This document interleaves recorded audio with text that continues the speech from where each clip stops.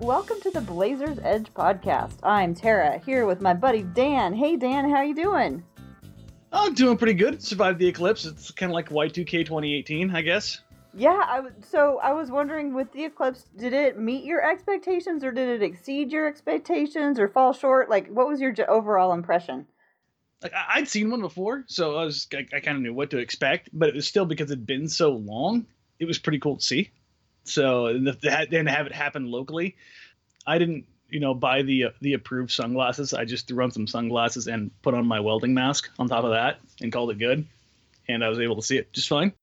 Well, I had sunglasses because I don't have a welding mask hanging around, so I didn't look at it for sunglasses. But it's funny because after it was over, I was my husband and I just watched it in our backyard. So we're in Portland, so we were in like the 99 percentile or whatever. My kids actually drove down to Central Oregon to watch it and to be in totality.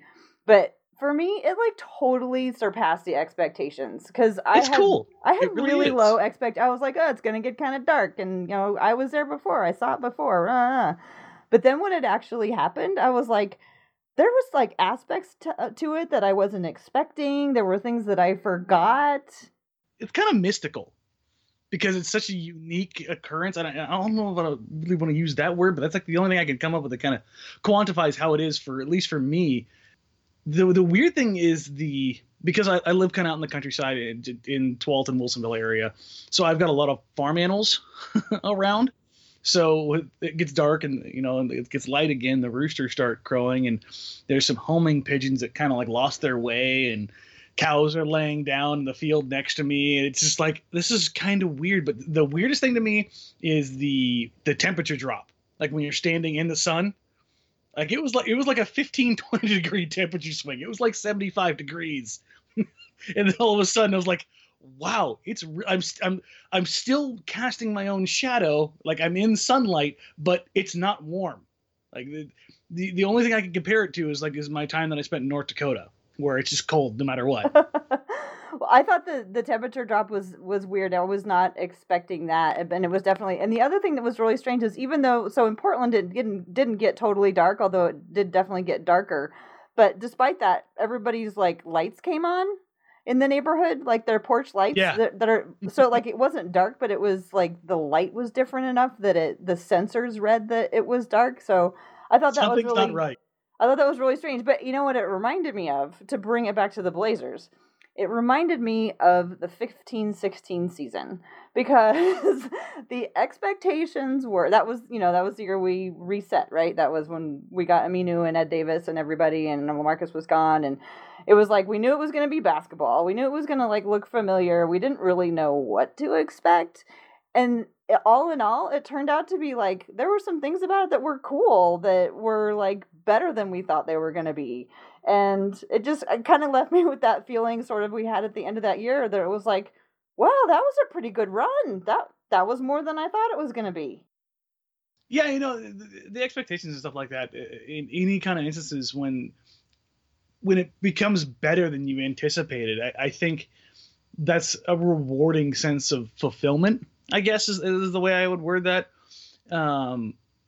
It's a strange deal, whether it be something like a celestial event or sports, when you're expecting it to be, A, B, and C, but it becomes so much more than that, even if the totality of it isn't that great. Like the 15-16 season was a 500 season. I mean, slightly above 500. It wasn't like it was this spectacular idea of, oh my God, this is the greatest thing ever. But it was, the expectations, the bar was so low that when it became something so much more than that, it was that much more enjoyable. Yeah, it really, and there were elements that nobody could, like, the team, obviously, when they went out and they picked these new players, they had some expectation of what they were going to do. But as a fan, I had really low expectations. And I usually do that to myself, because I would rather like have low expectations and be pleasantly surprised than go in with really high expectations and be vastly disappointed. I just don't like disappointment. So I'm not hardcore when it comes into having the high bar. There's only one pessimist allowed here. Remember, I'm the true pessimist. As I'm not a everybody is pessimist. I coming. go in with lower I standards. just set the bar really low. Exactly. The ironic thing is, I don't want to get too off track here, but I actually had somebody on Twitter the other day who's never or not familiar apparently with anything I've ever done, who called me a homer. Well, because Dan, every once in a while, Fan Dan slips through, and you can tell that even though you look at it analytically and you like to try to take a step back and look at it from all points of view and really try to figure out like what are the numbers saying, what does the analysis tell me, you can tell when you really get going that you really want the numbers to tell you good things about the team. You really want things to go well. So Fan Dan comes through every once in a while. I want things to go well, but I don't think I've ever been a homer in a sense, with the exception of maybe Myers. Myers, I will admit, I have an absolute blind spot for. He's a guy that I've unabashedly been a supporter of and wanted him to do well. I don't know why. It's just I like the guy, but it was just really a weird circumstance. Actually, I think it's the first time anybody has ever called me a homer. It's just a really weird feeling, considering like where I've tried to kind of put myself and how I try to look at things.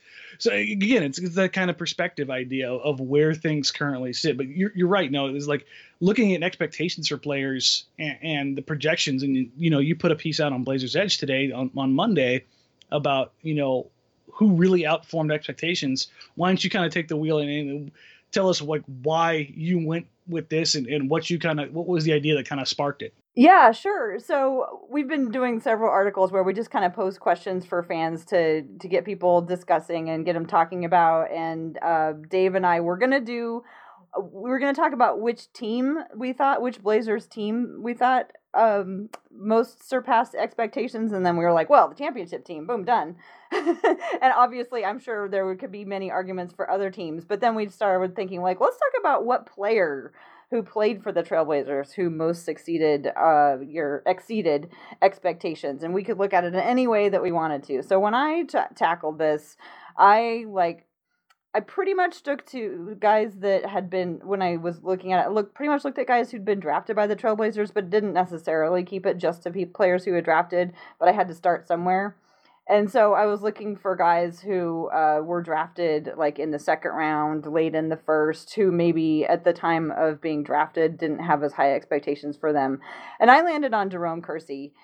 And after I started thinking about it and remembering about him and just how much he meant to this team, what his longevity in the league was just incredible. And he was part of that 1984 draft class that had Michael Jordan, Hakeem Olajuwon, Charles Barkley, John Stockton. The greatest draft class ever. Yeah. It was incredible. And so Jerome Kersey came in that draft class. I think he was number 46. He was the 22nd pick in the second round. And he came from a little school that had only gotten athletics 4 years before he'd been there. So I mean, for me, it was an easy and enjoyable piece to write because then I got to just go and read about Jerome Kersey, and I knew a lot about him, of course, when he died a couple of years ago. There's a great story from Harry Glickman, which supported my argument about him surpassing expectations. Harry Glickman was talking about when they drafted him. At the time, they had 30 seconds to make their choice, and there was several guys on the board, and he was just like, someone's got to tell me who I'm going to, we're going to lose this pick if I don't say somebody. He's like, I'm just taking Kersey. Somebody was like, just take Kersey, take him. So they took him, which I thought was, kind of funny how we almost missed him. But then he added to that story about a time where they were trying to negotiate the contract with him, and they had been planning to send him over to Europe for a year. And Kersey was like, no, I'm going to come to training camp and I'm going to make this team. And I just thought that is so like Jerome, and it's so indicative of somebody who, people had counted out or who weren't thinking as highly of him as he was thinking of himself, and he managed to change people's mind. And I just thought that was awesome. How about you? Who is... in reading this, I wanted to kind of come from the same point of view that you did initially. And that entire era of Blazers, from Kersey to Porter to Drexler. Drexler was a 14th overall pick. Terry Porter came from Stevens Point. I mean, these schools that so many guys on the era of Blazers came from these schools. I mean, they were also rans or non-existent, a few years prior. Cliff Robinson. I mean, all these guys. But the more I thought about it, I'm like, who are the guys that really exceeded expectations? Those guys exceeded expectations because the bar was set so low, something we were talking about earlier. But to me, the guys that exceeded expectations more than anybody for me were Brandon Roy and Damian Lillard. Okay. Brandon Roy, if not for his injuries, maybe this is the homer in me talking. I have no qualms about saying that if Brandon Roy had a healthy career, would be a first ballot Hall of Famer. The way he played from day one was staggering. He played like a 8-year vet in his first season. You just don't see that kind of savviness, even from a 4-year guy. You just don't see that very often. That's a rare thing. And the same thing held true with Damian Lillard. He came in and yeah, Dame had Wes and Nick and LaMarcus and Robin. He had these veteran guys who were all talented around him. But the things he was able to do, I mean, I think I threaded like a 12-tweet thread on what Damian Lillard has accomplished in his first 5 years. The list of players that have dropped 8,000 points and 2,000 assists in their first 5 years, every one of those guys, say I think but 2 are in the Hall of Fame or going to be first ballot Hall of Famers. For a guy from Weber State who was a 2 or 3-star prospect out of Oakland, yeah, he was a lottery pick, and yeah, Portland was high on him, but how many teams are really high on Damian Lillard? There were questions about how his game would translate to the NBA. They knew certainly that he could run the pick and roll, but beyond that, what could he really bring to an NBA level team coming from Weber State? And that, to me, that's a heck of a transition going from Big Sky to the NBA. And to take and elevate to not just to be a successful player, but be an all-star, be a rookie of the year, be an all-NBA player. That's, I mean, you're hoping to get that with a top 3 pick, top 5 pick. When certainly there are guys beyond that have been, Hall of Famers, but that's usually the area that you see those guys. Right, and I think both of those guys were remarkable at exceeding the expectations because of the speed with which they did it. They hit the ground running. Yeah, exactly. I mean, I chose to look at it one way, but I think the way that you look at it is just as valuable because they were both handed the ball, when the day they stepped. And both those guys were literally, here's the franchise. I mean, how many guys can you say that about in the NBA? On a regular basis. Not all number 1 picks are created the same. LeBron James was a guy that was handed a franchise. Tim Duncan wasn't even handed a franchise. It was still David Robinson. I mean, you look at these generational players. Kevin Durant was a good to great player his rookie year, but nobody thought he was going to be what he's turned into. They thought he was going to be a very good to great player. Not in a Hall of Famer. Steph Curry was not thought to be what he is right now. Brandon Roy and Damian Lillard were handed the franchise from day one. Mm-hmm. Brandon, we need you to bring us out of this depth. Dame, you're the rookie, but Neil O'Shea has anointed you. And that may have been part of the reason why LaMarcus left. But these guys were given everything and the responsibility that comes along with that, and they never faltered. To me, that's what I look for as far as like exceeding expectations, because no other player, with the exception of the players that are anointed in that way, has expectations set higher. Sure. And I think one of the ways that that players exceed expectations, there's, like you were saying, guys who just are immediately hit the ground running and ready to go.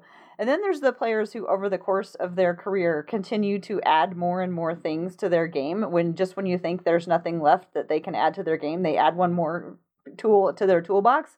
We talked a little bit about this with Wesley Matthews last week, and Wesley Matthews got some shout outs on the article too about players who exceeded expectations because every year they add another element to their game.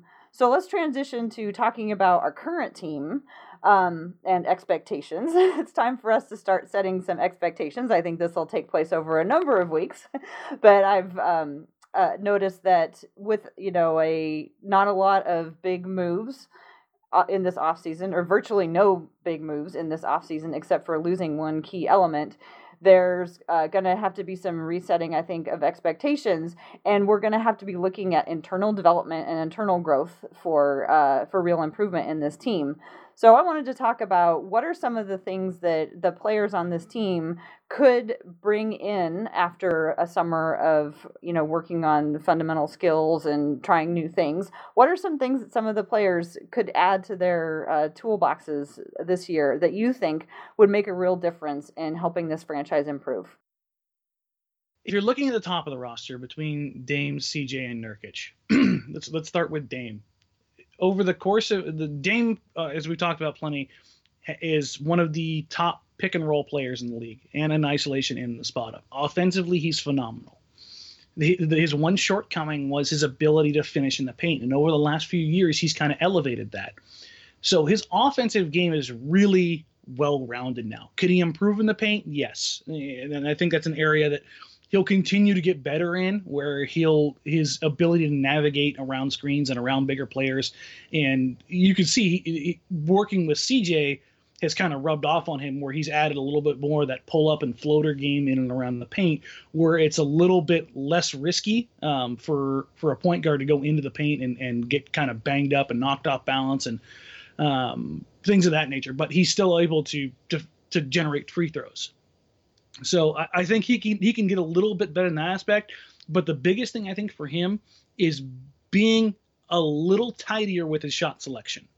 So do you mean him getting more open with his shots, like doing something in order to get more open, or just passing up the harder shot for giving somebody else an easier shot?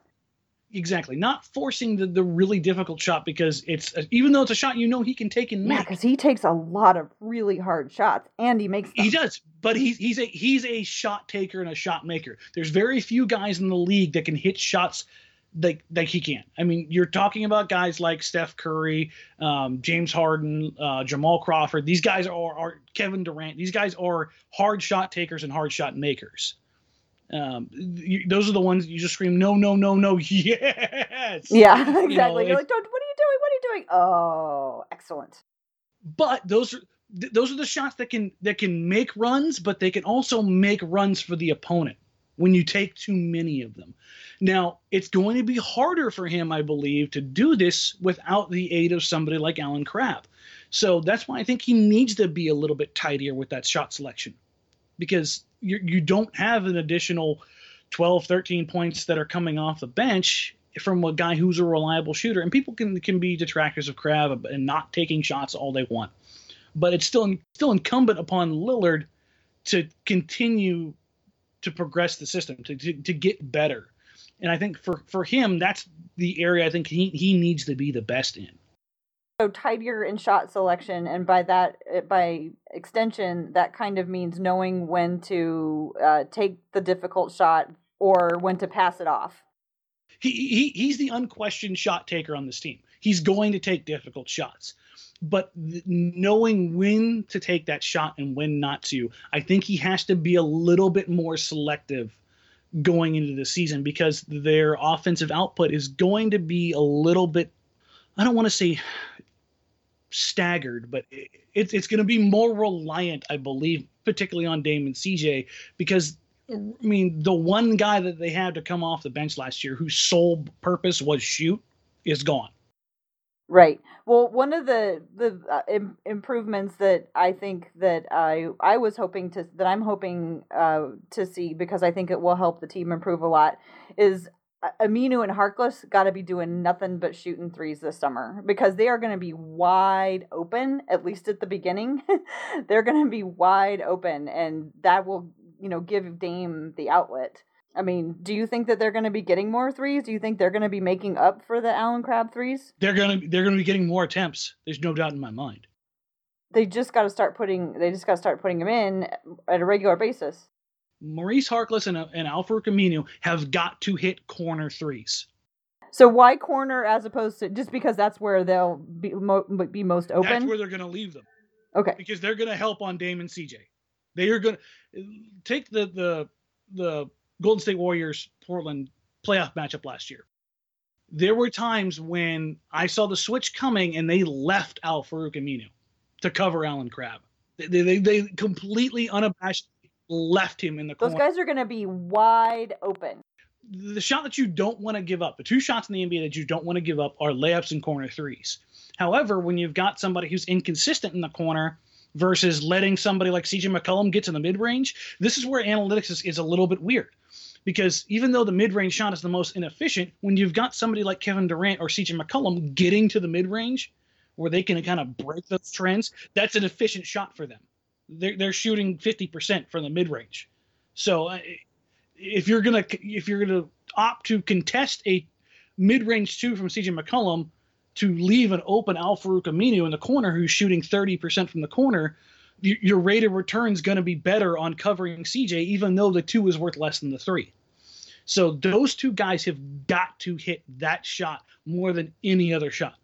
Their opportunities are going to come in corner threes and transition. And that's where those guys are going to make points. And I know that scares some people to hear Al-Farouq Aminu and in transition. I don't mind Al-Farouq Aminu catching the ball and dunking. Maurice Harkless, he can run the length of the floor with the ball. I'm okay with that. That's totally fine. On the other side of the roster, though, you've got CJ. And I think we saw what CJ can do to really up his game. Last year, and we're seeing more articles saying basically what I was talking about towards the end of last season was CJ McCollum has become one of the best all-around and efficient scorers in the NBA. We've seen it from Bleacher Report, Real GM, a couple other sites have all written things about how CJ's game has evolved to that point. So offensively, between Dame and CJ, you pretty much got it covered. But defensively, if CJ can play defense like he played on Klay Thompson in that series, at 75% of that level for 82 games, that can cover up for a lot of the shortcomings that they may have defensively and even offensively and lacking with Allen Crabbe's production. CJ's going to be tired next year, though. CJ's already tired. Here's the crazy thing about CJ McCollum. I believe in the past 3 years, 2 of the past 3 years, he's led the league in distance covered.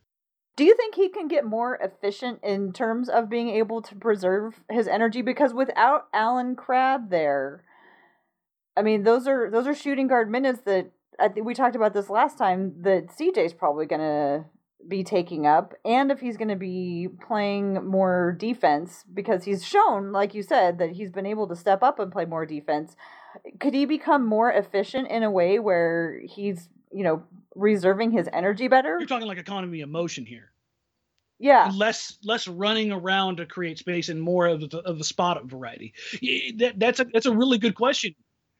If Napier's playing the point guard, if he's able to distribute and create, then yes, that allows somebody like CJ to preserve some energy offensively if he can spot up. But that also becomes more reliant on the other guys. Somebody like Nurkic. If they're running a lineup, let's say Dame comes out early and Napier's the first guard replacement now, and CJ stays at the 2, even if he's handling the ball as much as he was last year, Napier can still help facilitate, but Nurkic is still out there to alleviate some of that pressure. So you can't just run off and chase CJ McCollum off the line and double team him because you've got Nurkic inside. And this is kind of where the next step I was going with is talking about the top of the lineup in that Nurkic. If Nurkic, and Stotts has kind of hinted at this, saying that Nurkic wasn't going to shoot threes last year. It was something he was going to have to work on this year and then bring into his game this year. Now, I don't need Nurkic to become, Kevin Durant from 3. But if he becomes Marc Gasol, where he's hitting the ones, at a regular clip that he's taking, awesome. And we've already seen via Instagram, Nurk has been putting in work. Well, everybody over Instagram can put in work. No, Nurk has gone. I'm not talking about what he's done in the videos. I'm talking about his body. Nurk has clearly dropped 30-ish, maybe more pounds, unless he's got somebody photoshopping every one of those images. Because when he came, if you look at the pictures of when he was playing in Portland towards the end of the season and now, He trimmed all that baby fat off the arms and off the chin and the cheeks. He's lean. He's very lean, and that's kind of the same transformation that Marc Gasol went to. Gasol trimmed up a ton, and you kind of saw his game change there. So do you think that's going to have something to do with what he might have added as far as skill sets in the offseason? I hope so. His ability to be able to step away and knock down a shot can change how defenses have to cover him. It changes the whole dynamic of the pick and roll and the pick and pop. If he pops and you don't cover and he's able to hit that 15-footer, we saw what happened when Mason Plumlee said he worked on his jumper, right? Last year. You saw how well that didn't work out. The first couple of games, he took some shots there, and it was really bad. Rewind that a couple years to Robin Lopez. Robin Lopez all of a sudden had enough of a jumper to where if you left him uncovered at that elbow, he could hit it. And then that's not a huge weapon, but it's a tendency breaker. Right, and it wasn't like they were designing plays for that, but if he was caught out there, he could do it. Exactly. And those little things are I mean, we've talked about this a bunch of times. The average margin in the NBA, margin of victory or margin of defeat, however you want to look at it, is 5 points. So you've got to find a way to come up with those little wrinkles that get you those points every single night. And tendency breakers are a big part of that because you're going to get your points on what you do best. And if you can get points on areas that aren't your best, then you really make it harder on a defense. So for Nurkic, what he was able to do last year, diving to the rim and getting rebounds and putbacks, that's phenomenal. If he can step back and hit a jumper off a pick and pop, that's huge. And let's say he can actually play the minutes on top of that. Now you're talking about something that changes the entire dynamic of the team. Well, while we're talking about centers, I've been trying to figure out who's going to be the first center off the bench.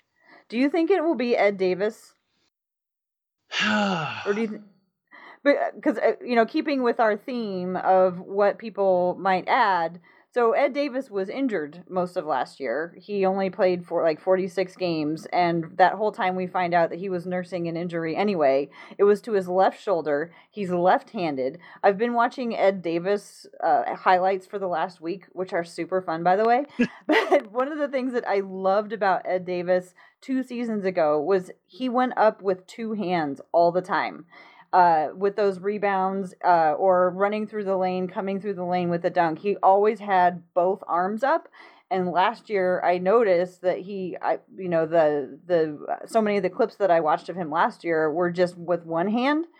And I think it partly was because he was hampered with his shoulder. So what I'd like to see him come back to do is go back to that fine form, which when he goes up with strong 2 hands, he had so much more control, and he could just maneuver his way into these little spaces that are how did he even get up in there? And he also came back more muscular last year, and I don't know if that made it harder for him to get up or if it was just injury to the shoulder or whatever. But I'm really looking forward to and hoping we can get a return of Ed Davis. What do you think the possibilities of that are? I was as high on Ed Davis 2 years ago as I think anybody could be. In ranking the Blazers as far as untradeable, I went Dame CJ Ed Davis. That was how valuable I felt his production was to the team on a night in, night out basis.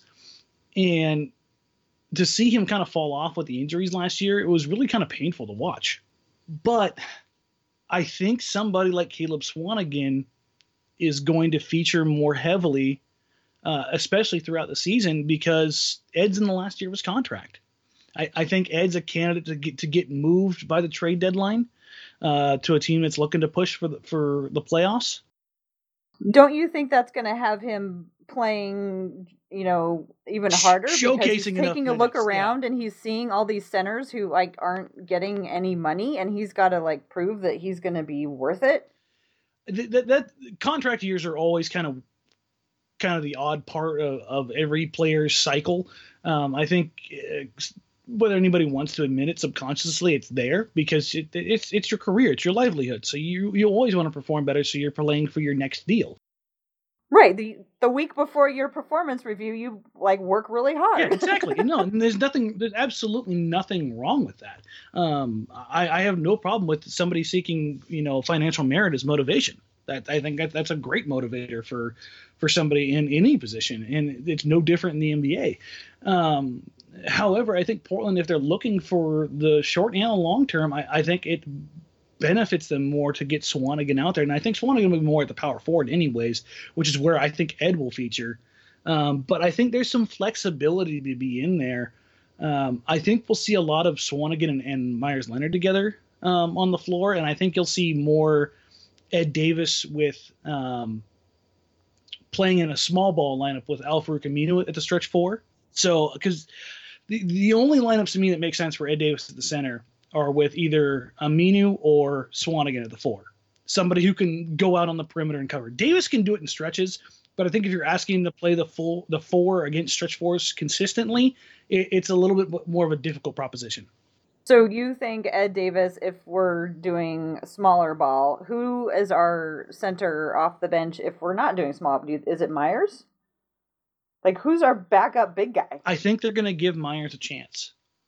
I know that that's going to irritate some people, but I think they're going to give him some early chances to see what happens. I don't think it's going to be Collins. I think Collins is going to be relegated to the bench for quite some time. That's not a shot at him. I just don't think physically he's ready to play in the NBA yet. Yeah, no, if you see him and lay eyes on him, he's just simply not big. He's like, when Brandon Ingram would stand out last year and you'd be like, oh God, don't break him. Yeah. Oh, please don't break him. He's a center version of that. He's just physically he's not there. And that's fine. He's a 19-year-old kid. I mean, that's just that's just the way it goes. So yeah, I think that Portland has some options there, because they have some big bodies there. I mean, who knows? Maybe Collins does, get his adult kind of growth spurt and his body fills out, over the next 6 to 8 months, and maybe we see him kind of come to the fore. But I think you'll see some mix and match lineups, and Stotts has been kind of good about this in the sense that I know a lot of people like to see a set rotation. Stotts is kind of mixed and matched depending on who he's playing. For the players, that's kind of weird. And I think you've kind of heard that echoed from some of the big men in the past that, I just got to be ready because I never know when it's going to be my night. Because it could be Myers one night, it could be Ed another. If they want to pull the big man out of the paint, it's Myers. If they want somebody who's going to bang down low a little bit more, then it's going to be somebody like Ed. But I think Ed Davis Caleb Swanigan is going to be the one who's going to kind of come to the fore from these big men and be the one that gets the bulk of the minutes there when it comes to the most utility, because he rebounds just like Ed. He may not be as physically active as Ed in that kind of bounciness and springiness and athleticism, but he rebounds like him and he gives you more offensively while being able to cover around on the perimeter. And he gives you the big body kind of like Ed, who has no inhibitions when it comes to banging shoulders for somebody else. Yeah, and Ed doesn't do so much of, back to the basket, pounding in, as I think Swanigan might try this year. Mm-hmm. But I have to say, the thought of Swanigan and Myers together, I'm not convinced that they're a good pairing. I think I see what you mean, because Myers, it has a longer shot, and so he could be out there farther. But I don't know. I just see the two of them running into each other a lot, and Swanigan getting hard frustrated. To imagine that. But I think that's why you're going to see some mixing and matching. Is because there's outside of Nurkic, there's not a clear cut. I mean, who's going to play alongside Nurkic in the times that matter? Right. I mean, I can see Ed Davis playing really well alongside Nurkic, and as long as we've seen Vonleh playing alongside Nurkic. But I'm worried about what happens if Nurkic isn't in, because he can't play 48 minutes. Yeah, and I think that's why we're going to see a lot of mixing and matching. We could see some Vonleh at center. I mean, again, Vonleh's in the last year of his deal here too, so there's a lot of things that can happen. Yeah. Let's talk a little bit. Let's keep talking about things that guys might add to their game. And we know that Myers Leonard this summer is down in California working out, working hard with the trainer down there. He's reported to be playing a lot of basketball. He's been largely staying off of social media.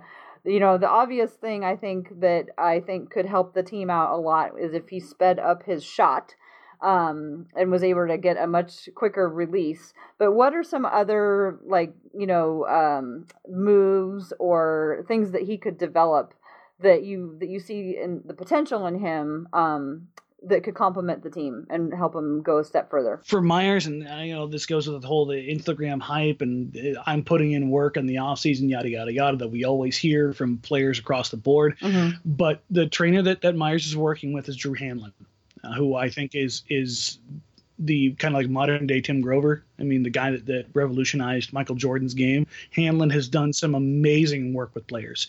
I got to see Myers at Summer League in his kind of rework shot when he was out on the floor, just kind of warming up with the guys. His shot is different. And Hanlen said that, in a Myers report that Hanlen had talked to him that was when they sat down and discussed what he wanted to work on. Hanlen had watched every single one of his jumpers. And Hanlen had said that Myers was shooting like something like 60-something% when he had his feet set a certain way and he was confident in his shot and stepped into his shot. And that's something I've always said. I think it's something that everybody's always said. When Myers is confident in his shot, he's a heck of a shooter. I mean, I don't think anybody will question that. And I think that part of that is a breakdown in mechanics that comes with a lack of confidence. And I think Hanlen is a guy that is instilled in him both the mechanical aspect of it and the confidence aspect of it. They tweaked his jumper a little bit to speed it up and make it more consistent and make it more reliable. They're not like real visible changes, but enough so that you noticed it if you paid attention to it. So I think those kind of things and the work that Myers is putting in right now. Everybody talks about how if I was an NBA player, I would be putting in so much work. Yada, yada. All these guys put in work every single summer. It's the type of work that you put in. And you can scrimmage all you want. You can lift as many weights as you want. You can watch as much film as you want. But if you don't have a dedicated regimen targeting things that you absolutely positively want to work on, you're really not going to elevate beyond when you're already at the elite level. You have to do elite level training in order to elevate into the next level. And these little tiny tweaks that end up amounting to huge gains in a professional league. So for me, it's nice to see that Myers went to that level.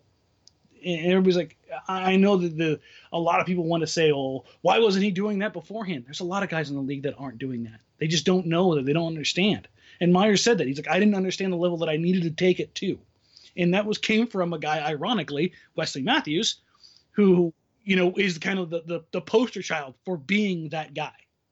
But let's think about some of the other players and what they might add. So I talked about Aminu just getting better on threes and we talked about him taking corner threes. Anything else that you can think of? I'm hoping that he did a lot of those chair dribbling exercises. It's just, with him, it's just better decision making. That's really the thing. I don't think you can expect a ton from a guy like a Myers or a Aminu or a Harkless. They kind of are who they are. You want them to improve, certainly. But I think at the same time, we need to appreciate who they are and what they do bring to the game. Not every player is going to be a Wesley Matthews who legitimately every year brought something new. But if you can prove just a little bit, it makes you that much more valuable. And that's what kind of the definition of a pro's pro is. When you get older and you lose some athleticism, you use your basketball IQ to get to spots that you need to get to. You anticipate better. You read things better. And I'm hoping that's kind of the case with both Aminu and Harkless. Aminu is a great defender. Basically 1 through 4 and even some 5s. He is our defender. Yeah. So appreciating that and understanding that that's what he brings to the team is great. The other things that come along with it, you want those things, but I think for people to expect him to become a shooter when he wasn't a shooter, really his entire career is kind of a stretch. So if he can return to the form that he had 2 years ago and maintain that and hit the timely shots, those corner threes, that to me is a success. So if he can develop in that aspect for it, I'm all about it. Okay, then let's talk about Evan Turner. Man, I guess what I've been trying to figure out, I've heard, people talking about how valuable he was in Boston, how he fit in well there, and what about his fit in Boston was so effective that maybe isn't working here or could be better adapted for the Trailblazers. Well, when he was playing in Boston, he was working as more of a primary facilitator, and the system had a lot more cutting for their bigs. That's not really what Portland does with their bigs, with the exception of Nurkic. So getting Turner in a position to facilitate more for those guys, if you've got, again, somebody like Swanigan who may look to get in there, or Ed Davis in his return, because he's a guy who can catch the ball in traffic and dunk. That can be big. It's all about putting him in a position to succeed without being detrimental and pulling away from what the other guys do best. That was always my biggest, pet peeve of the Turner acquisition, is that Portland had guys that needed the ball to create. You needed somebody else who didn't need the ball to create, who could still create off the bounce. And Evan Turner, while he can create off the bounce, he still needs the ball a lot more than a tertiary guy normally does. So for me, when I look at that, it's kind of, I don't know, it's a weird situation. I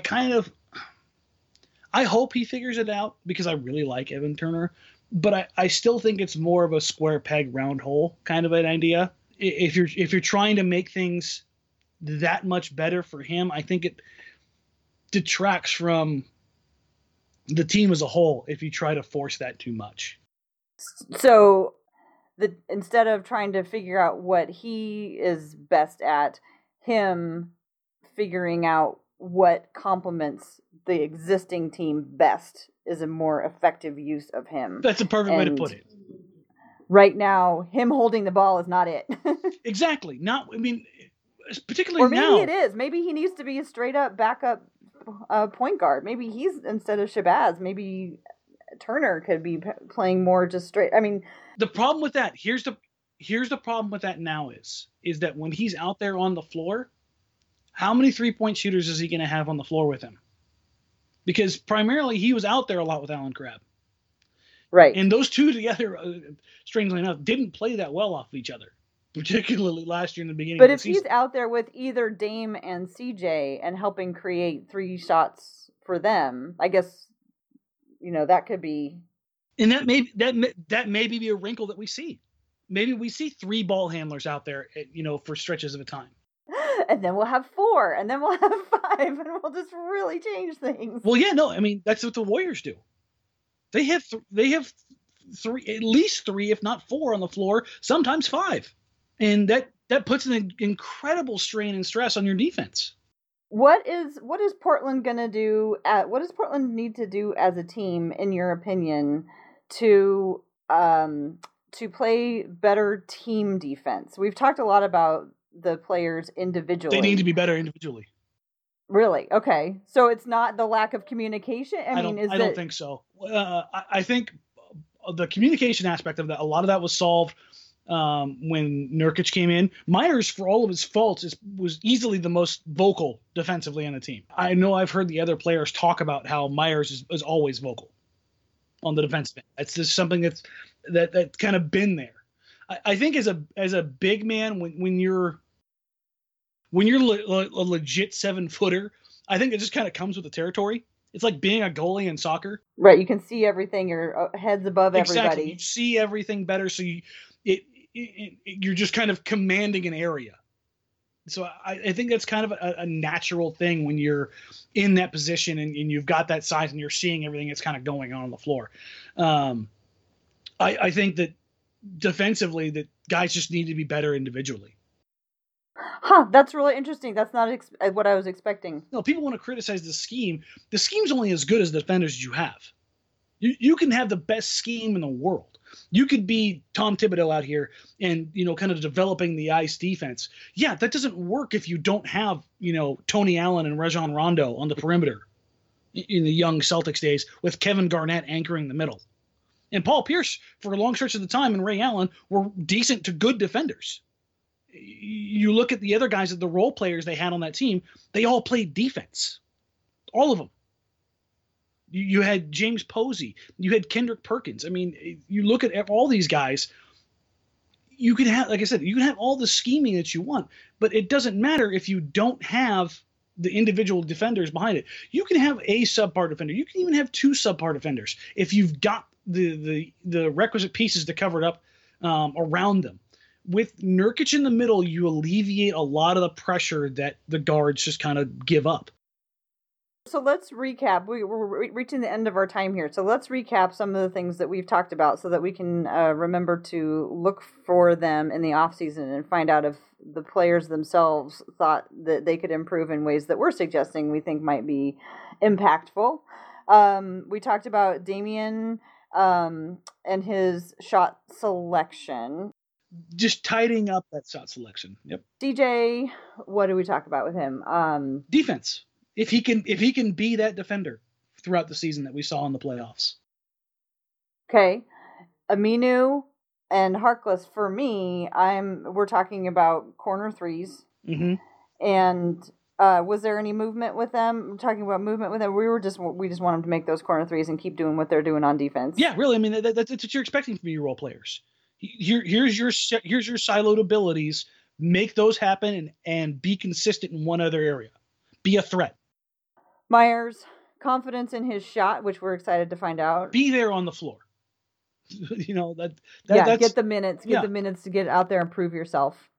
Ed Davis, would you consider him another one of these players that has like limited dimensions, but he can really improve in that in those limited dimensions? Yeah, he's going to give you X, Y, and Z. I don't think we're going to see an evolution in Ed Davis's game. The only thing I think that you'll see from him is, hopefully is sustained health. Yeah, and 2 arms going up there. Ed's going to give you what he's going to give you, and I think that's something that it's often overlooked at players at his level. Is that you always want more instead of appreciating what it is that they do give you. Good. That's a good point. I just want to go back to 2 years ago, Ed Davis, who just would come crashing in, up and over everybody. He'd squeeze himself into these tight little impossible positions to get the rebound and get the putback. It'll be nice to have his offensive rebounds back. Exactly. I can't count how many times his offensive rebounds led to a wide open three. The only player I can remember in recent memory who was better at that, at turning those into that, remarkably, is Joel Freeland. It seemed like every time Joel Freeland got an offensive rebound, it was kicked out to a wide open 3-point shooter. And it was 3 points. And it was like every time he got an offensive rebound, I was like, oh, here's 3 points. Oh, I'll have to watch for that. I'm always welcome a opportunity to go and watch Ed Davis highlights. I'll have to go watch all his assists on stats.nba.com. Well, anybody else you want to make any mention of? Or should we go ahead and wrap it up here? And next week we'll have another topic about setting the expectations for next season. No, I think this is a good spot to kind of wrap it up because we're kind of wrapping up here is, training camp is right around the corner. NBA tip-off is 56 or 57 days away now. So we're getting close. We're getting close to that final, less than 2 months. Thank God. Please hurry. Soon everybody will be reporting and they'll be in the best shape of their lives. And they've added so much to their game and all that awesome stuff. Yeah, so it'll be so fun to hear. Well, Dan, it's always great to talk to you. I don't know about you, but the eclipse really energized me, and I'm hoping it's going to energize the Portland Trailblazers this year as well. Yes, I'm going to go take a nap now. Okay, take us out of here, Dan. Tell people where to find you and where to find the podcast. All right, folks. just a slight little change for anybody who may have been paying attention. The Blazers Edge podcast is now going to be a part of the Almighty Baller Network. You may have been familiar with the podcast that I was doing there for a while. That has gone away, and this is coming in its place. We will now be there every week, and anytime we decide to drop a podcast. So make sure you check out almightyballer.com. We are part of the Almighty Baller Network. We will still be on iTunes. We will still be on Stitcher. We will still be everywhere else for all your podcast needs, but we'll be up there ready to go as well as on the site. As far as for me on Twitter, you can find me at DMorang. Tara, go ahead and let them know where they can find you. And I am at TCBBIGGS. We will see you all next time. Thanks for listening.